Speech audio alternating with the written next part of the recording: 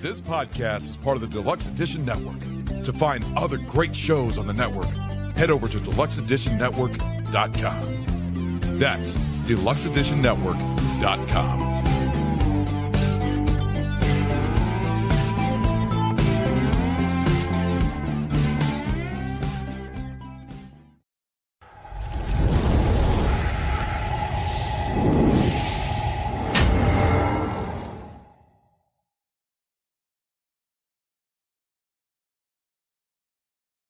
Hello, everyone, and welcome back to another episode of the Steven Jarvis and Friends podcast, brought to you by the Deluxe Edition Network with the Podcast of the Month, Spoil My Movie, and World's True Crime. And also, if you're looking for more podcasts from the network, just go to deluxeeditionnetwork.com, where you'll find all sorts of podcasts that fit your needs, or if you love listening to multiple podcasts, there you go. So, today I'm talking about a movie that I started like a few months ago, originally called Walking Tall. It was about a one man's crusade to end corruption in his town. Buford Pusser, everyone knows about him. Well, we're going to talk today about Part 2, which is called Walking Tall Part 2. Walking Tall Part 2 is a 1975 sequel to the crime/action film Walking Tall. Walking Tall Part 2 was directed by Earl Bellamy and produced by Charles A. Pratt. The film stars Bo Svenson as Buford Pusser, replacing Joe Don Baker, who played Pusser in the first Walking Tall film. The on-screen title of the film is Part 2 Walking Tall, The Legend of Buford Pusser. The film was followed in 1977 by Walking Tall, Final Chapter, also starring Svensson. Plot: Sheriff Buford Pusser continues his one-man war against moonshiners and a ruthless crime syndicate after the murder of his wife in late 1960s Tennessee. So, what that means is we got a new guy at the helm of playing the character Buford Pusser. Little bit of trivia here. After Joe Don Baker, who played Pusser in the first Walking Tall film in this trilogy, declined it because Buford Pusser himself was going to play himself in this movie. Well, as things go, he had a car accident, which he passed away from. His daughter and mother always felt like it wasn't truly an accident. Maybe the people that he tried to get rid of and put them behind bars got after him. But you know, the thing is that Walking Tall Part 2 continues what Buford's message was. And a lot of people are like, what, violence? No. He had to fight against these moonshiners and a ruthless crime syndicate that had tried to kill him. And they killed his wife in the first movie. If you haven't seen this one yet, if you haven't seen the whole trilogy of the original Walking Tall movies, you're missing out. Walking Tall Part 1 is probably the best. And the other two aren't bad. They stand up. And one of Buford's quotes here: "If anything ever happens to me, I want you to be sure you finish telling my story." And with him passing away before this movie came out, or before the movie was even made,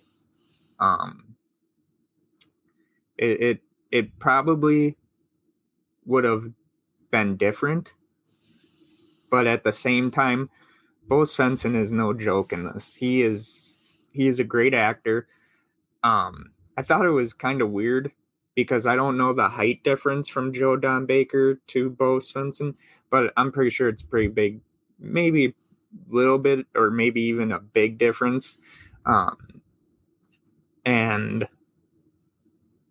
I always, when I first watched Bo Svenson in this movie, I always thought of him like in Beyond the Law with Charlie Sheen, where he did something else and then got into this movie, and it's like, you'd think he's a football player at first, but it's still a great movie. They put in a lot of obstacles in his way. They put in, that he's trying to find and put away all the killers that had something to do with his wife's assassination attempt. He's trying his damnedest to keep everyone safe. And one thing that always shocked me in these movies, which they would do in a lot of other revenge type movies, was that they never targeted his family other than when his wife was in the car, even though she wasn't supposed to be there. She was still in the car and she got killed pretty much. I think she got shot in the head in the first one. You have Buford, who in the beginning of the movie is still healing from having his jaw shot off when his wife got assassinated. And his dad and a few other townsfolk and even his deputies are talking about, hey, should Buford keep going? But then, Deputy Grady says that it's going to be a job he wants to finish himself. And unless Buford told Grady, hey, I want you to run for sheriff, then Grady wanted no part of it. Because he knew Buford wanted these people that had broken his family and murdered his wife. And then, of course, you get the bad guys. The bad guys in this are typical of the 70s. They are kind of at one point aloof, as some would say. But other than that, it's really good movie. The first time that he ever comes back and goes back on duty, Buford has to arrest a guy by the name of Steamer Riley. Well, Steamer breaks Buford's stick that he usually carries, his bat type weapon, and it's really funny because after that it's kind of like, oh shit, what is he gonna do now? So then he has to he shoots Steamer, but yet it's not like a kill shot, it's a wound. And son, he later arrests him, but because Grady and Obra hear on the radio call from Buford saying, hey, I need an ambulance down here, they think Buford's been shot. So they call, Obra calls everyone in, and, all the fun stuff ensues when he comes, when all the other cops and all that finally get to where Buford and the Steamer Riley are. He says, are you hurt? And Buford's like, a little bit, but not for you to call out the whole county. And Obra thinks that Steamer was paid to set Buford up, and it wasn't a setup. It was just, Steamer had too much to drink. And then you also see a little bit of him and how his family is affected by what had happened to his wife. The kids, they're growing up a little bit, and at the same time, he's trying to be a great father and a widow at the same time. So it's like, and then of course you get the good old fashioned, I like to say she's pretty much jailbait if you think about it. Ruby Ann and Margan Stilson, both the same character, just played by different actresses. It's funny because, so to set it up, and I'm trying not to spoil this movie if you haven't seen it, but she comes in. Well, she's hired by the same syndicate that wants Buford out of power. Okay. And she's flirting with him, all this stuff. Well, finally, when he goes to take her out somewhere, she's like, well, hey, can we stop at this cabin? I forgot the map there. He already knows that she's full of shit. And by that time, he he sees some people out on the water waiting for a sign from her to shoot him. Well, he grabs her, grabs a megaphone, tells them, hey, if you're ever in McNairy County again, we'd love to talk to you. And so then she knows the jig's up on that. And then another bad guy in this movie called Stud Pardee, who's a race car driver who also runs moonshine. He ends up unscrewing a few of the lug nuts off of one of Buford's tires and has Buford chase him. Well, when Buford tries and slows down to make a turn, the tire comes off and he slides off in the ditch. And just the back and forth between Obra and Grady is it's funnier than hell. You see Sheriff Tanner again, played by the legendary Red West. He's in here. Noah Beery Jr. plays Carl Pusser in this one. And then also you have Pinky Dobson, he does gambling and moonshining. He later gets injured in a boating accident, which is actually really funny because again, not trying to spoil this if you haven't seen it. If you haven't seen the movie yet, go watch the movies, then come listen to this review, if you can call it a review. But anyway, so Pinky Dobson is driving in his boat, and Buford and his pa and a few people have set up it's kind of like a log roadblock in a way on the water. So Pinky Dobson hits it, falls out of his own boat, and Buford picks him up. Well, then we see him in the hospital, and here comes Ruby Ann / Margan Stilson again.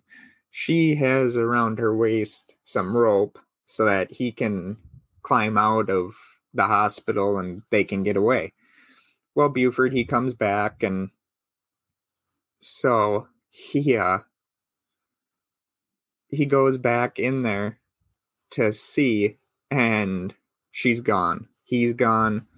So they have to go find him. Well, when they finally catch up with Pinky Dobson and Ruby Ann / Margan Stilson, there's a shootout, and then there's the car chase. Well, Buford shoots him I think he shoots him in the lower back. And Sonny stops, and then Ruby Ann / Margan Stilson tells him about where Ray Henry, supposedly one of the assassins in the car that was meant for Buford in Part 1, but ended up shooting his wife. You don't find out if it was Ray Henry that delivered the fatal bullet to his wife, but he was supposedly part of the ambush, is what we're told. And so then Buford is told where Ray Henry is, and then he goes to this little, must be like a boarding house or something, tells all the cops not to shoot, and then him and Grady, because Obra dies. Obra ends up dying. They screwed up Buford's car while Obra was like, hey, I'll go pick up your new car. Let me drive this. Well, Obra is driving a little bit too fast, and he tries to hit the brakes, and nothing. So they sawed the pin on the steering wheel and also cut the brakes. And Obra gets killed because he runs head on into a delivery vehicle, I think it was. And or delivery truck. And Buford takes it really hard. So then finally near the end of the movie, when he's dealing with Ray Henry, he tells him, okay, throw your gun out. No one's going to shoot. And then Buford, when he goes to try and arrest Ray Henry had another gun in the room. So as soon as Buford kicks open the door, Ray Henry shoots him in the leg, I do believe, upper leg. But Buford gets the kill shots on Ray Henry, and that they pretty much show Buford and Grady getting into ambulance at the end of the movie, and then the credits roll. Well, then you find the police report of Buford Pusser's death in the end of the movie, and it's discussed a little bit by the narrator. And now you find out that Pusser's death would be further elaborated in the next sequel, Walking Tall, the final chapter. Like I say, these are great movies. Each one kind of tells its own story, I would say. But if you haven't seen the original Walking Tall trilogy, you need to. And I'm not just saying that because of, it's one of my favorites. I'm saying it because it is that good. They were good movies back then. A little bit of bullshit here and there was sprinkled in. You can tell. But yeah, Buford and Walking Tall Part 2 does not hold back. I think next Thursday I will talk about Walking Tall, the final chapter. I know next Tuesday I'm going to bring back the history of the Dallas Cowboys, the 90s, where they come back from mediocrity in the late 80s to win 3 Super Bowls. And then next Thursday, I will talk about Walking Tall, final chapter. Well, thank you so very much for joining me on this lovely day. Well, unless you're in Minnesota, then, we're still dealing with the aftermath from all the other crap. But hopefully you enjoyed this episode. Also, remember, if you're new to the channel, please like, subscribe, and comment. Also, hit that notification bell so that you never miss another minute of the podcast. And also, if you love the podcast, please go over to the Deluxe Edition Network at deluxeeditionnetwork.com and follow some other podcasts. There's a podcast for everyone in the network, and I think you'll love it. Thank you so very much, and I will talk to you all later. This podcast is part of the Deluxe Edition Network. To find other great shows on the network, head over to deluxeeditionnetwork.com. That's deluxeeditionnetwork.com.